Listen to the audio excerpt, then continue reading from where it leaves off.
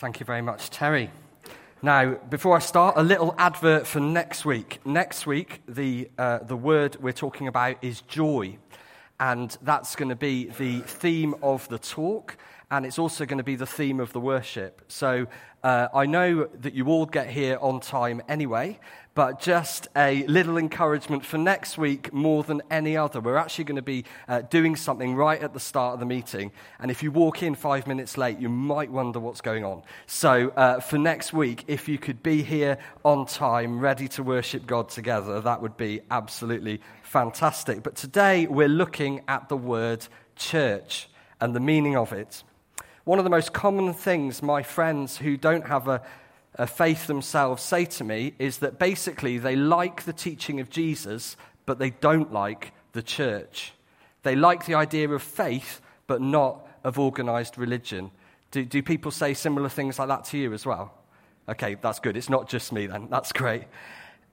When they say they don't like the church, what are they actually talking about? Well, if you ask that question, often it's to do with the wealth and the power of the church, and then they start talking about stuff like the Crusades, which is an absolute world away from our day-to-day experience of church. It bears very little resemblance to what we know. But it just shows that people have wildly different sort of experiences or stereotypes of what the church is. And the word itself can be used in so many different ways. Today, we're here in church. We're gathered as church. We came to church. Churches are meeting all over Shrewsbury, part of the church. Some churches meet in churches. Other churches meet in community facilities or schools. We're not just church when we're in church, but we do gather as church. It's no surprise, is it, that people outside the church are a little bit confused, given how many ways we actually use the word. And I think there's also some quite important trends in the Christian community in this country when it comes to thinking about church and what it means. Some people have a very high view of the church. The church is being restored by God to its New Testament pattern, and as that happens, people come to faith, the Holy Spirit comes, the church is rising up and taking its place in society, and Jesus is coming back for his glorious bride, the church. Fantastic. For others, the church is a little bit more like the remnant of Israel who stay faithful until the end. And we just sort of need to hang on by our fingertips and make sure there's at least a few of us still knocking around until Jesus comes and rescues us. And in the meantime, everything's going to get bleaker and bleaker.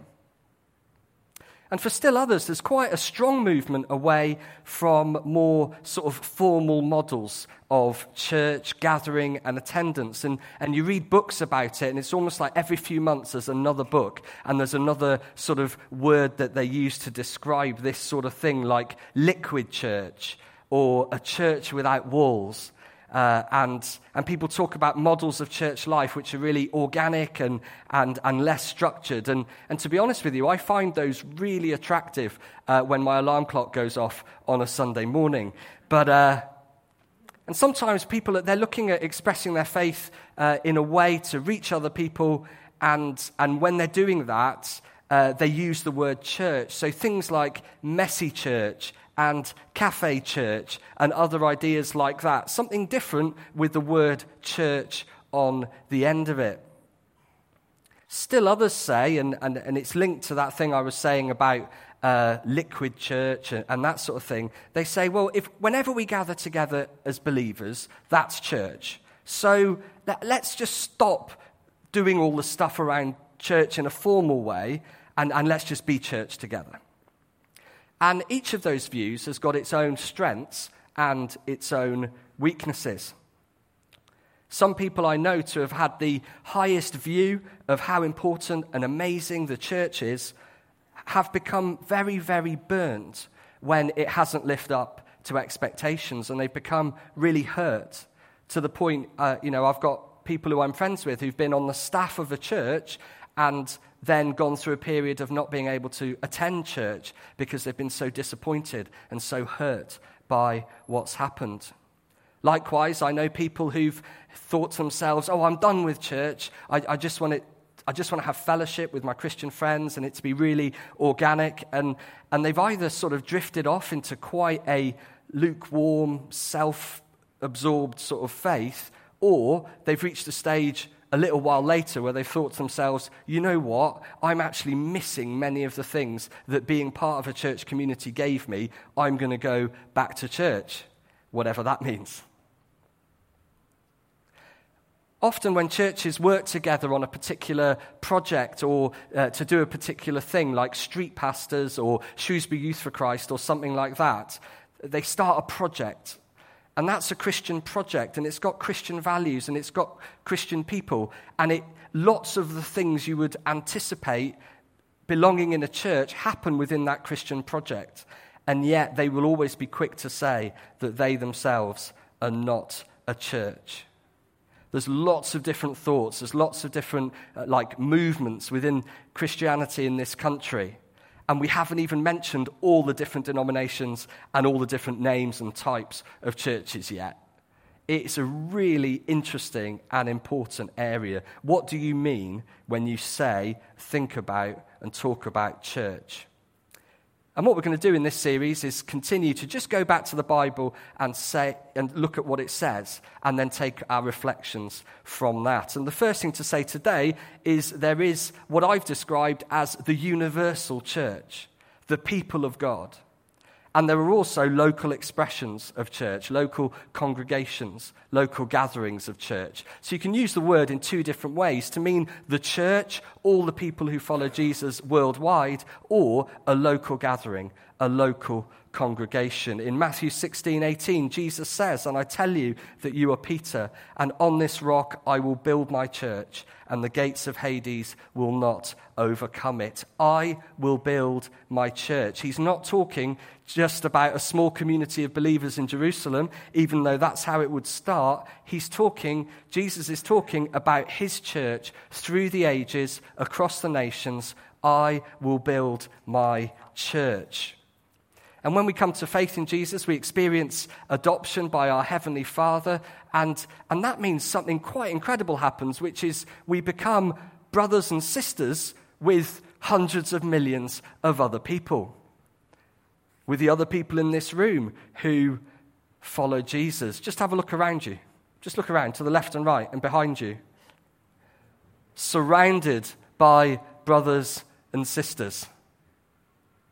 A wonderful and slightly amazing thing. And it means wherever you go in this world, when you meet believers, there is a connection. There's a fellowship that we can have with them because we're part of this universal church, this people of God. I remember going to a church in Lanzarote when I was on holiday, and I thought I was going to the English service, but it turns out that I wasn't.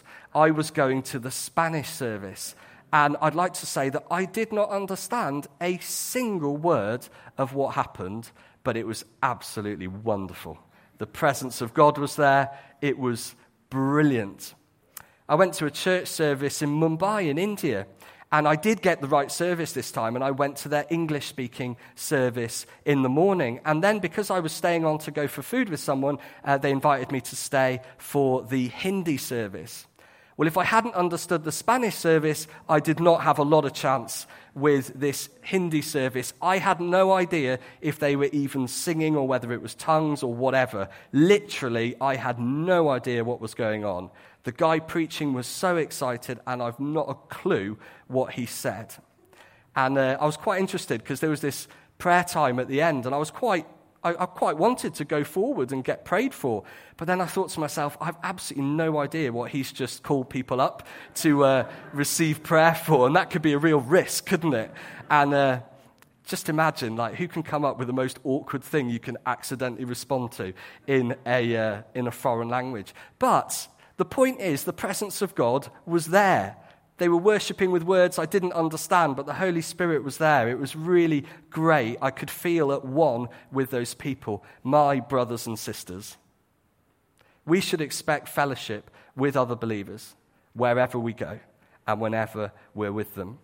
Matthew 18, verse 20 says, "For where 2 or 3 gather in my name, there I am with them." And we experience this when we've all got the Holy Spirit inside of us, and as we come together, wherever that is, we experience something of God. But there's a lot of people who are talking about sort of breaking away from traditional views of church and traditional models of church, who would use this verse and say, well, that means all we need to do is have fellowship with each other and Jesus will be with us, so that's great. We don't need the larger organizations, we just need to be together because where 2 or more are gathered, Jesus is with us. And I think there's a real misunderstanding about this verse underneath that way of viewing things, and I'm going to come back to that later. So everyone who believes in Jesus all over the world, all those who've declared him to be Lord, repented of their sin, turned to follow him, are part of this universal church. Peter wrote a letter to Christians who'd been scattered across various provinces. So he wasn't writing to a particular place or a particular congregation, he was writing to all of them. And he says to them in 1 Peter 2, verse 9, "You are a chosen people, a royal priesthood, a holy nation, God's special possession, that you may declare the praises of him who called you out of darkness into his wonderful light. Once you were not a people, but now you are the people of God. Once you had not received mercy, but now you have received mercy. You are a priesthood, a nation, God's special possession. He's made you a people, the church of Jesus Christ, all over the world, all through the ages, God's special possession." And there's 2 signs that Jesus gave to the church to affirm our faith to individuals and to us together: communion and baptism. And so it's brilliant to be able to do this subject on a Communion Sunday. 2 signs about what Jesus has done. 2 ways that we can affirm our faith. One happens at the beginning of our faith journey, and the other happens regularly as we go along. So baptism, we had a baptism last week. We've got another one, not last week, was it the week before? We've got another one coming up in a couple of weeks' time. We love to get involved with baptisms, and it signifies a cleansing from sin. It shows that the old life has died and the new life has begun. It identifies us with the death and the resurrection of Christ. The church through the ages, the church across the world, at the beginning of people's faith journey especially, to have that identification with Jesus, his death and his resurrection. When they go under the water, do you ever hold your breath for a split second, just waiting for them to come back up, and then, hooray, we're actually celebrating life as well. And it's always a bit of a relief when they come back up, because Jesus did rise from the dead. And I've got to say that when we did baptisms in the river recently, there was a moment where about halfway through one of those baptisms, I thought we were all going to give a sign of what happened to Jesus. And I was very delighted that they came back out of the water and we were able to stand firm. And that was a really good public example of doing it. And communion is also a sign as well. The bread being the body and the wine being the blood of Jesus. And Helen read those verses from Matthew this morning, where Jesus says it's the cup of the new covenant. It's the cup of a new relationship, not the old covenant between God and Israel, but a new covenant between God and all those who are in Christ. A new sense of identity and belonging. But if you go to churches all over the world, you're going to get a very different opinion over who should take communion, who should administer communion, how often it should happen, who's allowed to do it, when you should be baptized, how you should be baptized, who should baptize you. There's lots of variety amongst the church, but communion and baptism in some part are clearly the signs of the people of God all over the world. And it's part of our witness. The bread and the wine giving witness to the death and the resurrection of Jesus, giving witness to his redemption, giving witness to his sacrifice, has happened across the nations of earth for hundreds of millions of people this week. It's part of our collective witness as the universal church. And another thing to be really clear about is whenever the Bible talks about church, it is talking about people. Using the word church to describe a building is a little bit tricky. We know what people mean, but the church is the people. And this becomes even more obvious on a local level when you're talking about a gathering of people, an ecclesia, an assembly, a crowd, a coming together of people on a local level. Think of a school assembly. Without the children, it's just an empty hall. Think of a football crowd. Without the people, it's just an empty stadium. And I'll leave you to insert your own joke about Shrewsbury Town at that stage. I'm not going to make that easy for you. But Peter's talked about this universal church. He's given them some amazing promises. But just before then, in 1 Peter 2:5, he says this: "You also, like living stones, are being built into a spiritual house, to be a holy priesthood, offering spiritual sacrifices acceptable to God through Jesus Christ." So even in the context of his great description of the people of God, it feels like there's a nod here to the fact that we're actually being built together on a local level. If you go to a builder's yard, there are usually a lot of bricks. They're universally bricks. They're just like each other. They're united by being bricks. But then when a brick is used in a specific building, it's not just a brick universal, it's actually built into something. The bricks in my house are not just bricks anymore, they form parts of walls and load-bearing structures, and now they are a unit, they are a house, a whole. New households are being formed from these living stones, the church on the local level.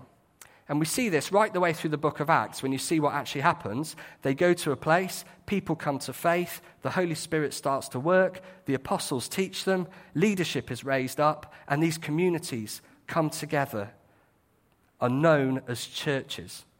The gatherings of people in a particular place, particular people in a particular place, and they call them churches.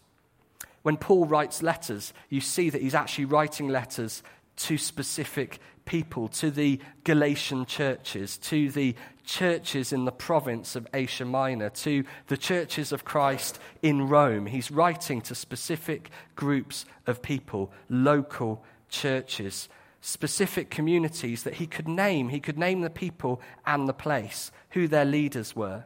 And we see that all over the world. All Christians all over the world are part of the church, but there are also local churches all over the world as those people gather with one another. But then it does get confusing because roughly 2,000 years of people disagreeing over politics, people, preferences, and parchments means now we've got like 1 million different types of churches: Baptist, Methodist, Anglican, Catholic, Pentecostal, and it can be very confusing for people, both Christians and people outside the church. But one thing we should really consider is that if the people in a church community are truly believers in the Lord Jesus, then they're part of the universal church. So we need to be kind in our attitudes to one another, because ultimately we're all on the same side. But when we talk about this local church then, what would be the hallmarks of a truly biblical local church? What are the kind of things we're going to be looking for? Gospel mission is a really important part of the local church. The purpose of the church is to declare the good news of Jesus and to express his love. And how quickly can a community become inward-looking and only based on our own needs, rather than expressing that love and hope to the people outside? We, as the church generally, but also as a local congregation, we represent Jesus here on earth. In our individual lives, yes, but also together as a church. We are his body here on earth. So gospel mission is part of a healthy local church. Bible teaching and prayer, that's Acts 2:42, they devoted themselves to the apostles' teaching and to prayer. And really, we shouldn't move on very far from that point. understanding the Bible, understanding the truth of God, understanding who he said that we are, and praying, inviting God to, being in conversation with God in life. Worship is also really important for these gathered communities of believers. In Ephesians 5 from verse 18, it talks about when you come together, bring hymns, psalms, spiritual songs. He says to them, sing and make music in your heart to the Lord. There should be worship, and worship can be done in all sorts of different ways, but there should be worship. I think it's interesting that we've had some great hymns this morning, haven't we? We've heard some really good hymns. And that's really interesting because what we've done is we've actually taken some of the great truths of the faith from generations past, and they wanted to share those great truths with their generations. And so they've written these wonderful hymns, and now tens and even hundreds of years later, we are still declaring the truth in the way that they wanted to express it. And it's almost like singing a hymn like that. It's almost like placing yourself in the flow of history. Placing yourself in the flow of history. These are, in a different generation in this country, the Christians declared their faith in this way. And you know what? We're standing on their shoulders. We're living in the inheritance of what they experienced. And we're singing a good old hymn. And the new songs are great too.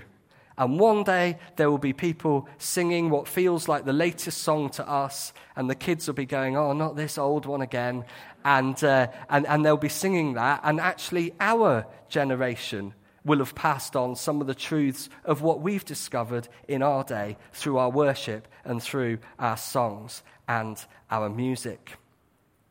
Local church communities in the Bible also seem to have a clearly defined leadership.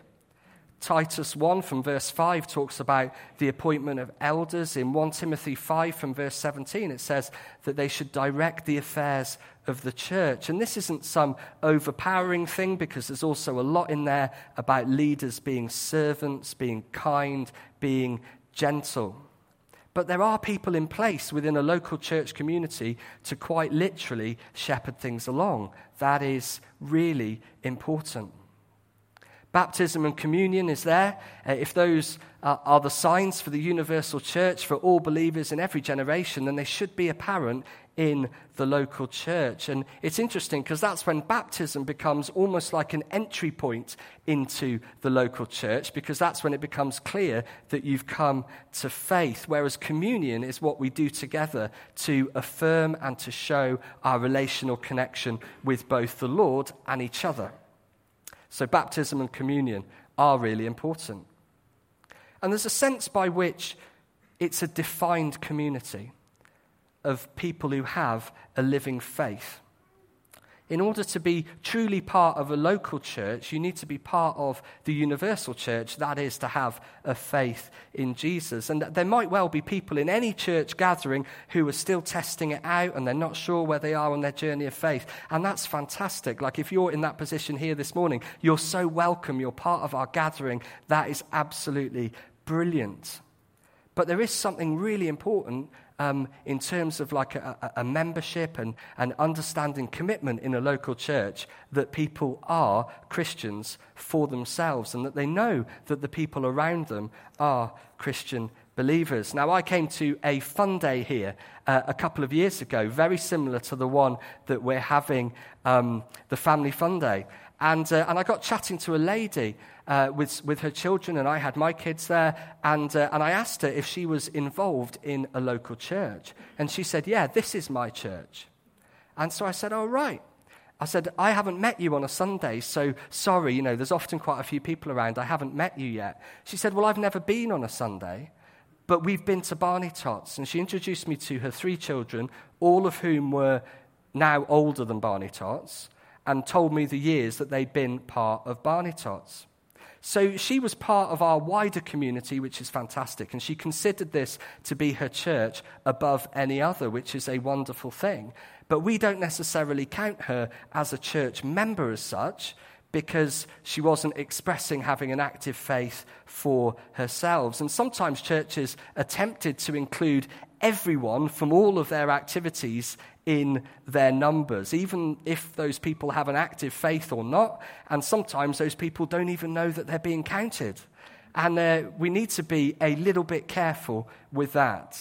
We want all of our gatherings to be open, to be welcoming. We'll explain what's going on because we recognize there'll be people here every week who are looking in and seeing how it all fits together for them. But we do also want to have that definition of who really are sort of members of the church, which is defined by personal faith. Having like a clearly defined church community like that goes against people who say, oh, let's just meet and Jesus will be with us and let's keep it all really fluid. And I just want to go back to those verses in Matthew 18 again, which people say, well, if we gather together and Jesus is with us, then let's just do that and he'll be there and it'll all be great. And I don't think those give us permission to bin off being church in a more formal sense. Because Jesus is talking in that passage about what to do with someone if you've got a problem because they've sinned. And it says that you go and talk to them. And then if they don't listen, then you go and talk to them with a couple of other people. And then if you can't sort that out, then you take the problem to the church. And taking it to the church almost certainly involves taking it to the leaders of the church to sort out this issue of sin in someone's life. And it says that if you can't sort it out at all and this person refuses to change, then they can't be part of the church community anymore. So the context of that passage, that if 2 or 3 gather, Jesus will be with us, the context of it is that there is a known church community. It is a defined community. You can take the issue to the church. And if you can't sort things out, it's going to be very difficult for that person to sustain their place within the church community. When 2 or 3 are together and in agreement, Jesus is with us, but the context of the passage is they're trying to sort out an issue of church discipline. So the idea that those verses mean that we don't need to have church anymore because Jesus will be with us wherever we go, well, that is true, but that is not what that passage is talking about. It's talking about believers together in a defined Christian community, the church. And then the final point of a healthy biblical church, this isn't an exhaustive list, by the way, but a final point that I'm going to make today comes a relational commitment. People relating to each other. Leadership relating, committed to the people. People committed to the vision. When Paul writes his letters to individual churches, you can hear such relational connection and affection between people. We're not called to just sort of sit next to each other on a Sunday morning and put up with each other. That isn't what being part of the same church is. There's a relational commitment, a relational connection that comes from being family, from being brothers and sisters. So this isn't an exhaustive list, but it's a few absolute key hallmarks of what church really is on a local level. And we can't really just add the word church to stuff and call it a church if it doesn't bear the hallmarks of what a church really is. It needs to have these things. But then when it meets, where it meets, how often it meets, how many people meet, it makes no difference. I think quite a lot of time when people want to do something different, they don't feel they can call it church in the same way because it looks so different to sort of Sunday morning Western Christianity. So that's what they're rejecting. Whereas actually 6 people sitting on the floor together in someone's flat on a Friday in a Muslim majority country is just as much a church as an American megachurch with 30,000 people and the pastor on Christian media channels, because these hallmarks will be exactly the same. But people say that, well, church isn't really working and, let's just move a few of these things to one side and do everything slightly differently. And I've got serious reservations with that. To stay healthy, the church needs all of these things. I heard someone say, it doesn't matter if we eat pizza together, if we're doing it together as believers, then that's church. What do you make of that statement? Now, I really like pizza. I love it. I love the Pizza Hut buffet. Get involved. I love or any other buffets from any other similar establishments. I love a proper Italian pizza. I would be part of a church where there was pizza. Pizza night social. I'm up for that. Pizza-based outreach. I was told before the meeting, Dan mentioned to me that the pizzas at the beginning of the Youth Alpha were a fantastic attractional model for the teenagers coming to that. That sounds brilliant. Yes to pizza. I am well up for pizza. But just eating pizza together as Christians doesn't make it church. Now, maybe we do need more flexibility in how we live out our faith and in what our church structures and meetings and what our outreach focus looks like. Maybe we do need more pizzas together. But the strength of any church, whatever you've chosen to do, however you've decided to frame it, will be found in the gospel mission, in the Bible teaching, in the prayer, in the worship, in the leadership, in the clarity of being part of the community and an open-heartedness to people not in the community. And ultimately, the most important thing will be the relational strength between those people. I don't think we have to choose. Let's have all of it. And I've just spoken for nearly half an hour on the church, and I've not even hardly mentioned the family of God, the bride of Christ, a holy temple, the body of Christ. There's so much more to say, but that's another 5-week series that we'll do in 2025 or something. The main headline for today is the church is really important. The church universal and the church local. Let's love both, let's honor both, and let's be both. Thank you.